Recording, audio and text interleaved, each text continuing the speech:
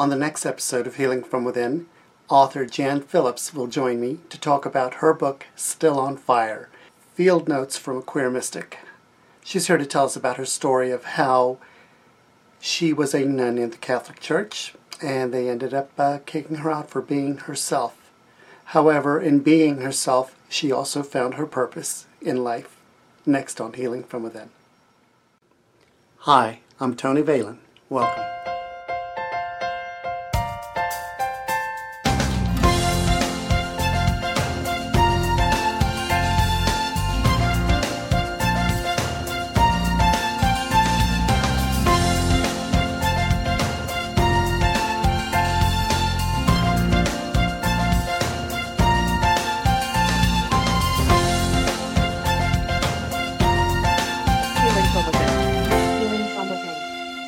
From within.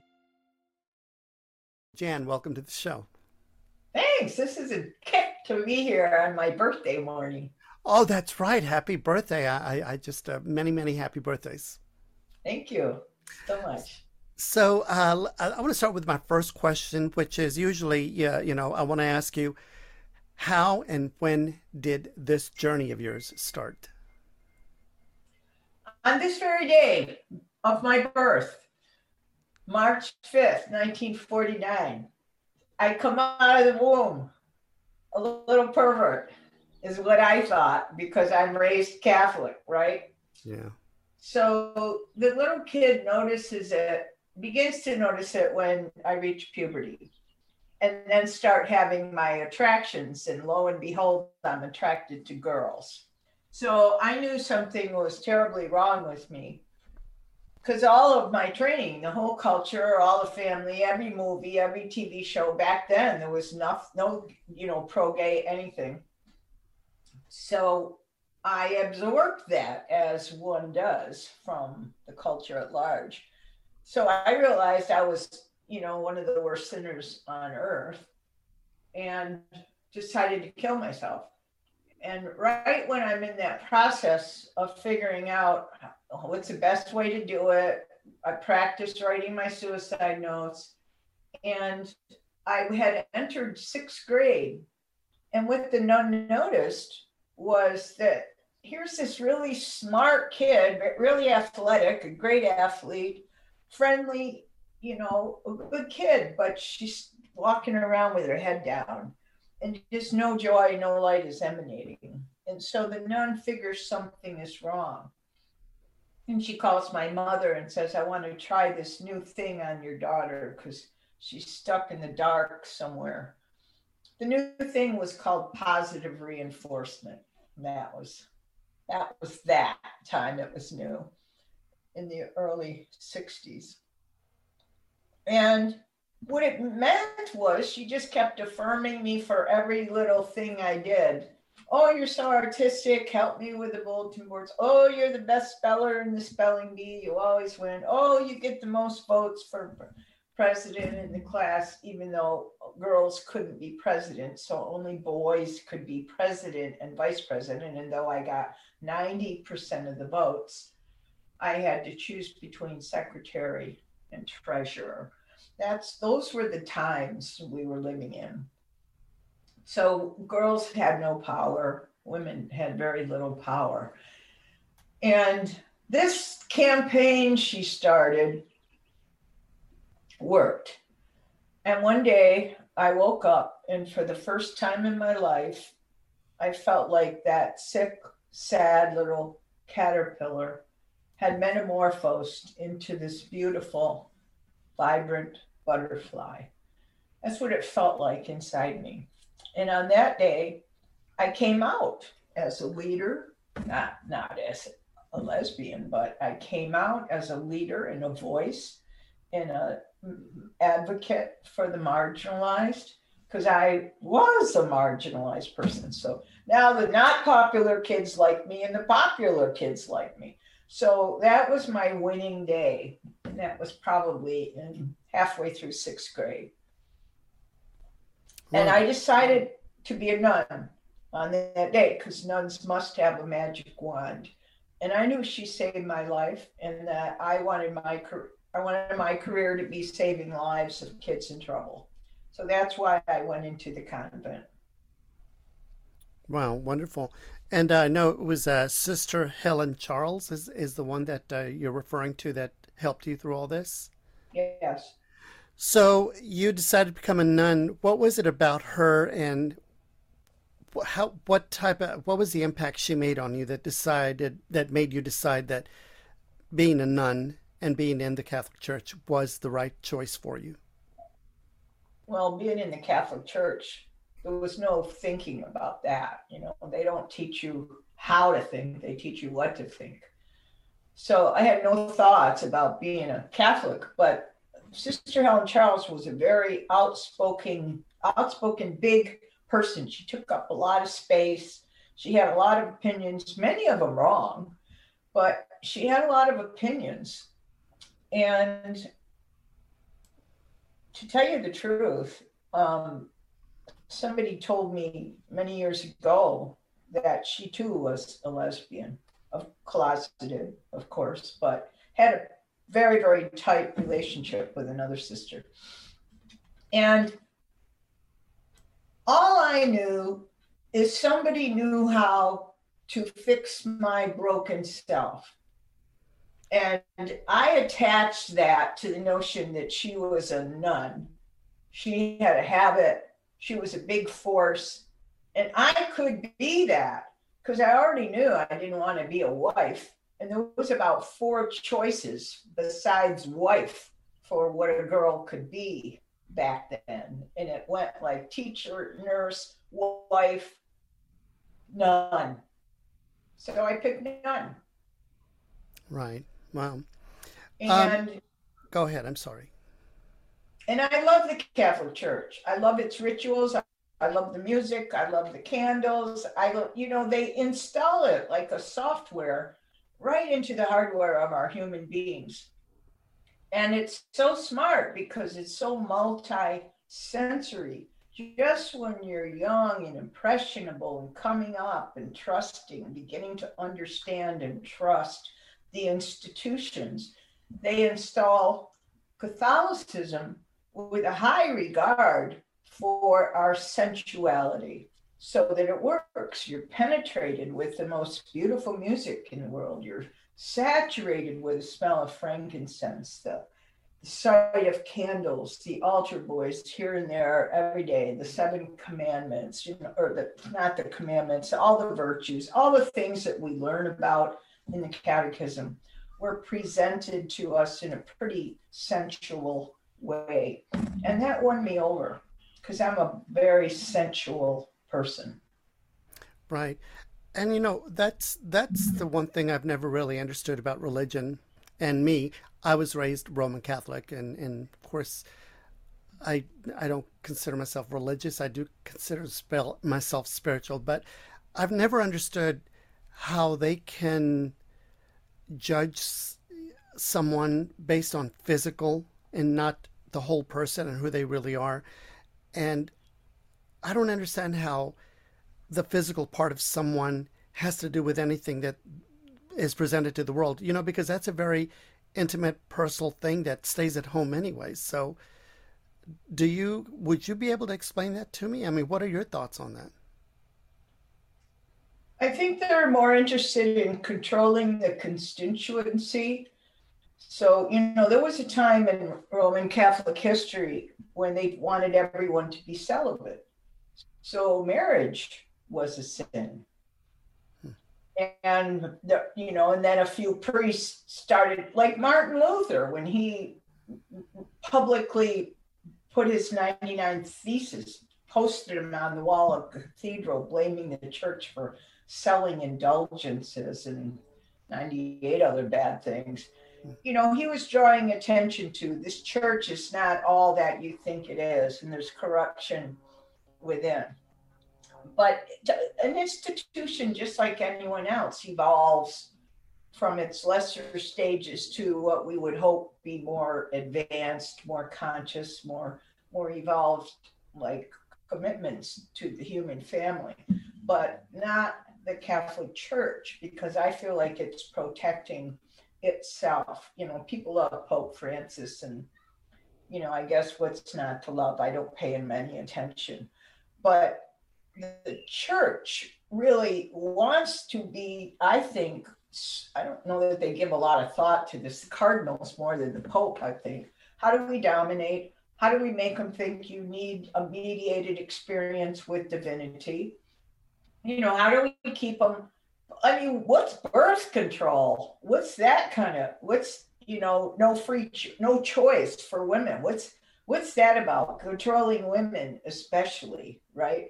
And there's a right wing of the Catholic Church, which is very politically conservative and doing a lot of damage to people. And when I was doing a workshop for LGBT community in Omaha, Nebraska, they told me that the bishop of the diocese wouldn't even listen to them. A group went to the bishop and told them their stories, and at the end of the listening session, he said, "I just don't believe you." And so now I called up and I said, I have a teenage, nephew who's gay, and I really want to lead him towards some support within the church. And at the chancery, I called, and the woman says, "Oh yeah, we have this conversion therapy program." So that's control. That's trying to control a young kid who's wanting to just come out, to be recognized and seen, and to be blessed, because the journey is hard when you're so different. And the church instead sends him to a conversion therapist. It's controlling the people. It has nothing to do with how Jesus really role modeled behavior for us. There's very little in the Catholic Church, except in the social justice movement, that ever feels very akin to what Jesus stood for out there in the meadows and fields. Yeah, well, yeah, it is about control. Unfortunately, because of that control, they also cause a lot of hurt. And Oh boy. I just don't understand that. Can you tell us, in your own words, the difference between being religious, and being spiritual? Yeah, this is easy because it was drummed into my head by a priest who was trying to teach us theology the first year in the convent. We're called postulants. And he comes in and he's got this big idea. He's going to help us create a faith for ourselves. And we're all totally indoctrinated as young Catholic women who are now going to marry Christ, able to accommodate and metabolize that kind of complexity, but not able to understand the distinction, create a living faith for yourself. He was promoting really Paul Tillich's theology of the time, which basically means religion is something you inherit. It's something that's passed down to you. It's a set of books and doctrines and dogma, and you believe it because people tell you this is the one true church. So you believe those things, and all along the Catholic, like every Catholic family has a bread box sized Bible in the living room on the coffee table, but no one ever opens it because we know you can't be trusted to read a passage and translate it on your own because it's all mediated by priests. So a priest has to help you figure out, what does Matthew 7:4 mean? So that was our religion. And nobody up until the age of 18 had ever tried to convince me there was a distinction between religion and faith. But Father Gravis said, okay, we're going to put religion on the top shelf and you're not going to revisit it for the whole semester. And what you're going to do is create a faith that sustains you. It sounded heretical and blasphemous to me in some ways. And I said, we've memorized the Baltimore Catechism. We're all set. We know every answer to every question. And he was like, that's the problem. So we have to evolve your thinking so that you can have your own original thoughts in the matter. And it was very, very slogging work through the muck of our immaturity that this priest had every day. Hammer it home until finally each of us awakened to the idea, which was basically, what is your ultimate concern? What are you living for? What would never happen in your presence? What are you a stand for? And when he had to keep throwing those questions out at us, and one by one we go, oh, he used the right metaphor today. Now I get what he's after. And kind of like, so for me, what I had to figure out, what's my ultimate commitment? I went right back to Jesus, the man who, stood with his peers and said, anything I can do, you can do, and even more. We're the light of the world. Take the Good Samaritan, take care of your brothers and sisters when they're in need, and don't think there's any difference between you and him, right? We're all one with the Father. So drilled it down. And so I went right to Jesus as my example, because, people put him out there as the great exception, but I think of him as the great example. And so when I was framing my ultimate commitments, I said, I'm committed to be a light in the world. I'm committed to justice, to serving the poor, and to being a force for good. And injustice will not thrive anywhere around me. And that was my living faith. So if you were to say to somebody now, religion is the menu, but faith is the meal, that might help them get there. Religion is the score, but faith is the music. You can begin to see those distinctions. Religion is doctrinal, boring, written words. Faith is taking your shit to Goodwill, right? It's an action. It's a program for action. So I'm really happy because I got dismissed and thrown out of the Catholic Church because my confessor said he's not going to give me absolution if I don't stop being gay. And, I said to him, that's like asking me to have brown eyes. I can't just not have blue eyes. He goes, well, you don't have to act on it. That's the sin. And I couldn't abide. So I lost the church, but it wasn't even a trauma. I mean, it made me mad, but it wasn't a trauma because I had already created my faith, which sustains me through all things. And it doesn't have anything to do with religion, but because I have been so Catholicized, they've colonized my imagination. So I think in terms of Catholic everything. I always call, if I see three things together, I'll call it a Holy Trinity. I always light candles. Last night we had a feast here for 15 people, and there was candles for the Ukraine, an altar for Ukraine. It's very Catholic looking, but I'm totally not, and I'm a post-theist. I don't pray to a personal God. I pray the air of God in and the God of me out. I breathe prayer. I connect with the invisible realm, and I consider the Holy Trinity to be supreme intelligence, ineffable beauty, and infinite love. And I operate from that position of authority because I made it up. Nobody can say I'm wrong. I'm just saying my opinion. I'm not starting a religion. It's just the way I sustain myself. So I could make celebration and ritual and sacrament from my own personal embodied knowing. Well, yeah. So the other question that came into my mind, when you became a nun, I would assume that you already felt that you were, gay.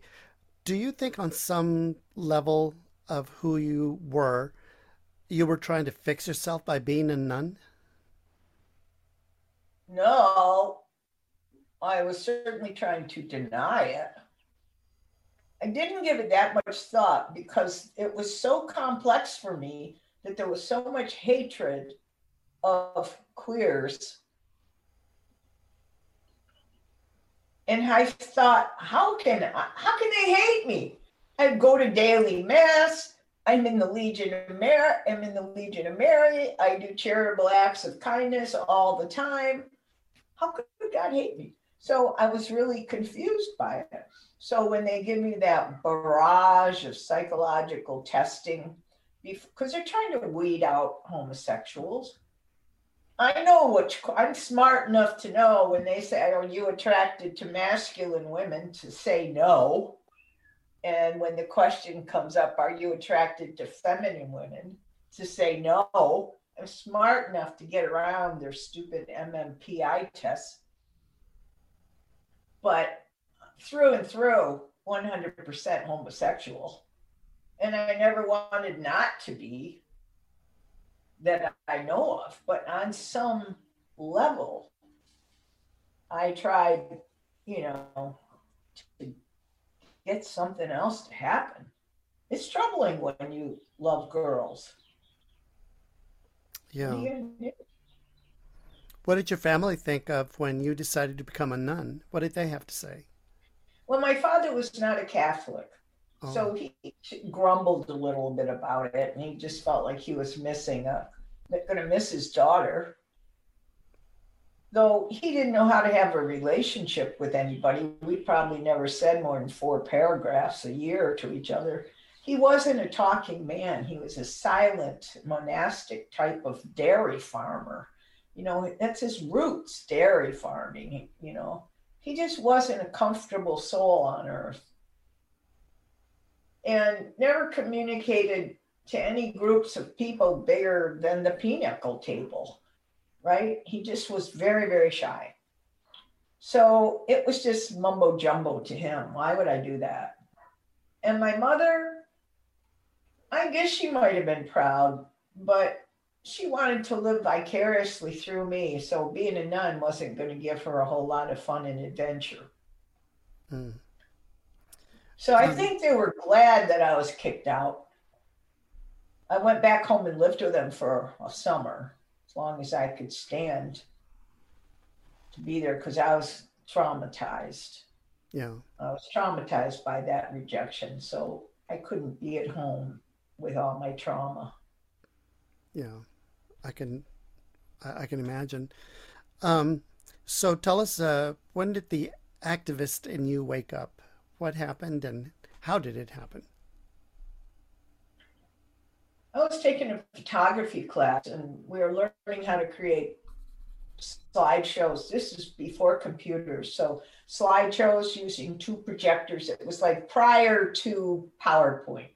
How do you make a multimedia show that has emotional content and impact? And so the show I did, it was right when I was falling in love and entering into the women's feminist movement, the women's community. So, and I'm surrounded by lesbians. And so my show is called Woman to Woman.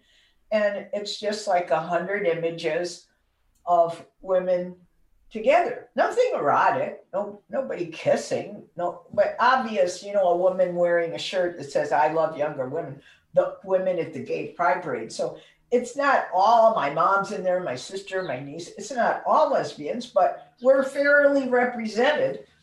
And the professor, after I ended my show, the teacher said, "All right, everybody take a break." And then he pulled me over and said, "That was disgusting." Because he didn't want to have, he goes, "You shouldn't have to confront, you don't make the class confront that perversion." And it was just so mean. And then he says, I'm giving you an F. And then I walk out of the class and they were out there having a cigarette break or whatever. And I went up to a few of the students and they just shunned me. It was in the early 70s. And that's when I decided this is not right. And I can't just watch it happen. because I'm only one of millions. So I walked over to the guy, the professor of the human sexuality class that I had just taken the semester before. This is a community college. I said, you know how you bring in speakers from the outside to talk about their human experience, like transvestites or cross-dressers or trans people or whatever? He goes, yeah. I said, I'm one and I want to talk to your class because I'm mad. And I want to talk about what it feels like to be treated badly just because you're gay. So he let me talk to the class, and that's the genesis story of a young dyke activist. Well, yeah. Still on Fire is the title of your book, the main title. That is, in my opinion, that's a very strong title to the book. How did you come up with the title? What inspired you to call it that? Titles are always Pentecostal. They fly in from outside like tongues of fire. So the title is always given freely to you from the Muse or Holy Spirit, same thing. Your artistic gods and goddesses. This was my 11th book. All of my titles just flew into my mind. I knew months before I even knew what the book was going to be, Still on Fire. And well, this one actually went through probably 4 iterations before it was finally given to me the right title, because first it was Accidental Mystic, then it was How Light Becomes Us, because light, God, turns into matter and becomes us. And I'm a photographer, and I know how light is becoming or not becoming when I'm setting a person up to take a shot. So How Light Becomes Us was a title for a while, and it went out. I had an agent for a while, and it went out to 30 publishers, and they all didn't accept it. The most beautiful rejection letters I've ever gotten in my life, but it was not right for their list. And so I said, well, change the title. And one became From Novenus to Nirvana, right? I tried everything. Make it sexy, make it sassy, because the complex subject matter has to have a title that has some complexity to it. But none of them worked. And so then I was going to self-publish it. And when I decided to self-publish it, That's Still on Fire came to me. And that was very close to the time when Unity Books reached out, said, we'll take it. We want your book. And they were happy with the subtitle having queer mystic in it because they're trying to create a market for LGBT Unity people, which there's a lot. So I served their needs as they served mine. Wonderful. For people that don't know, can you please explain to us what a mystic is? Yes, a mystic is a person who has an unmediated experience of what feels like divinity to that person. It's a communion with, an interaction with Source that needs no rabbi, imam, priest, nun, minister to have happen. It's just wake up in the morning. Like this morning is like, I'm sitting exactly like this in my bed, different mittens, but exactly like this, feeling like a satellite dish to mind at large. And this gesture says, I'm taking the call. You know, Emily Dickinson once said, the only news I get is bulletins all day from immortality. And that metaphor for me was so powerful because I think of it as divine mind, supreme intelligence, penetrating the cosmos with intelligence.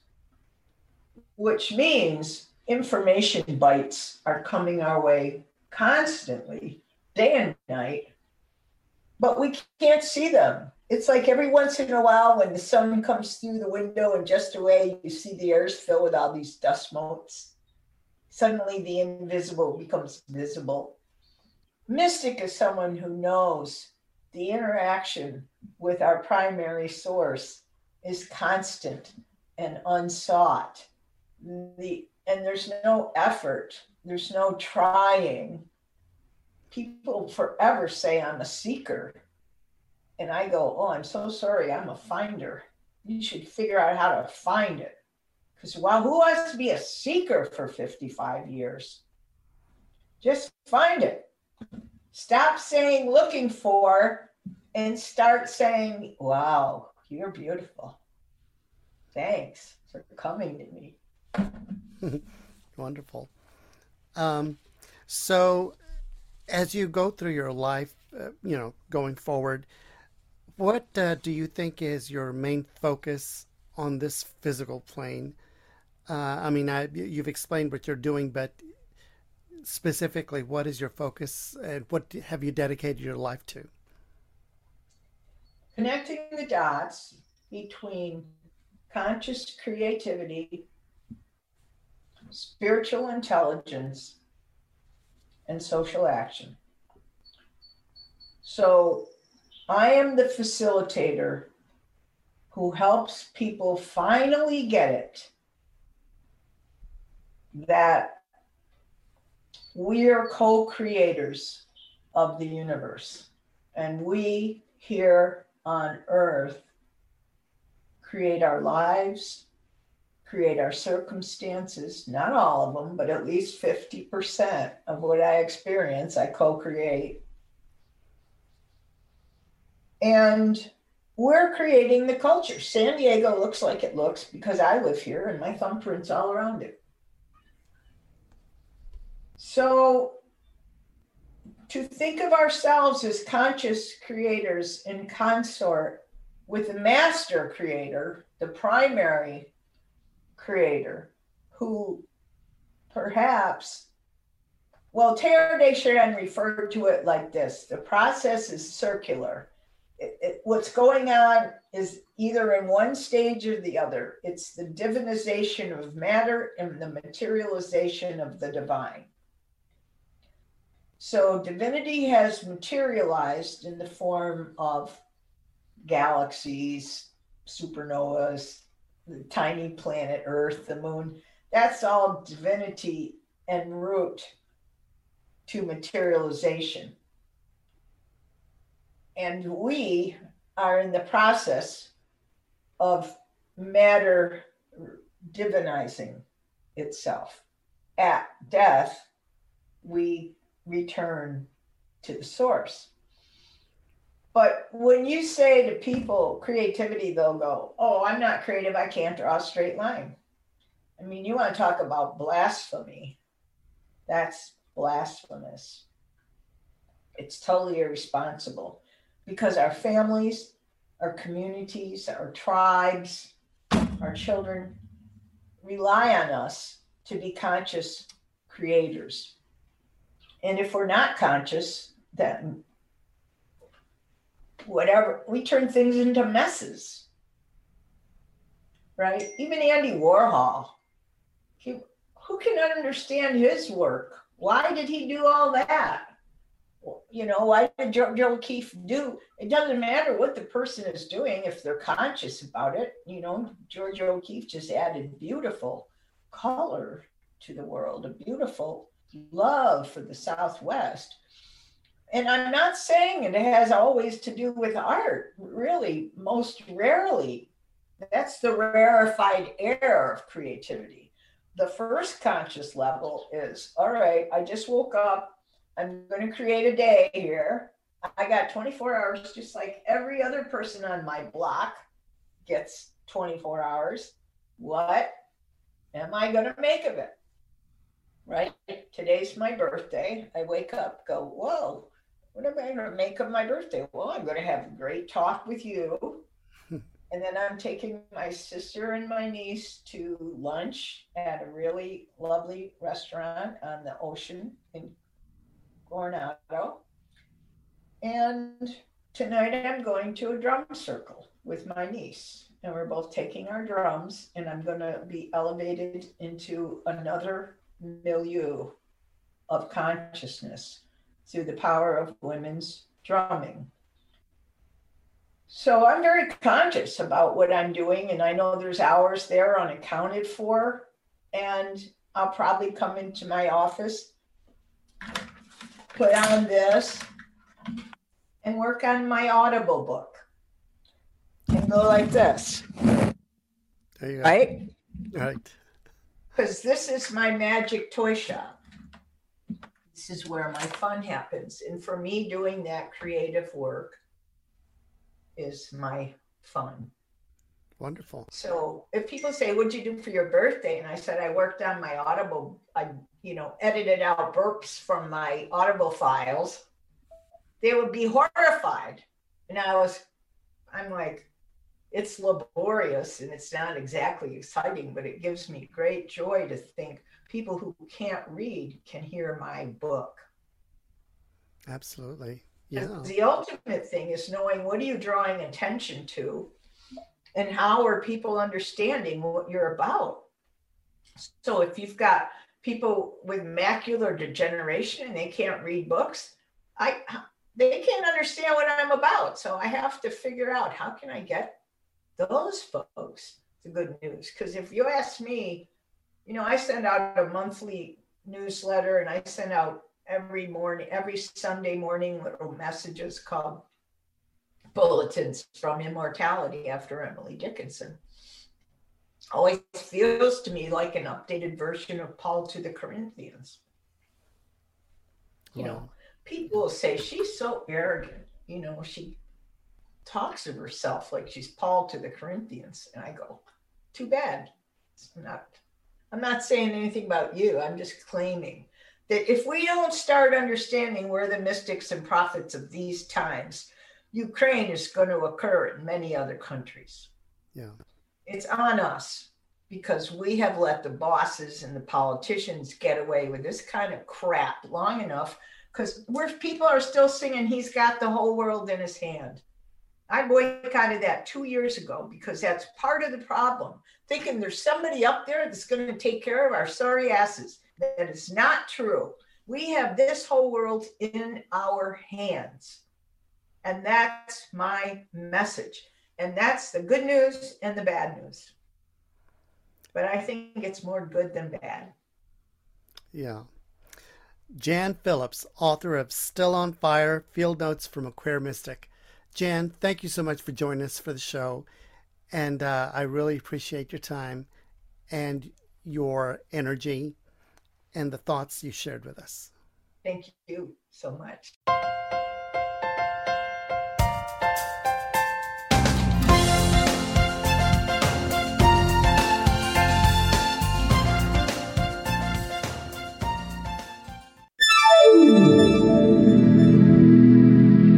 A Tony Valen production.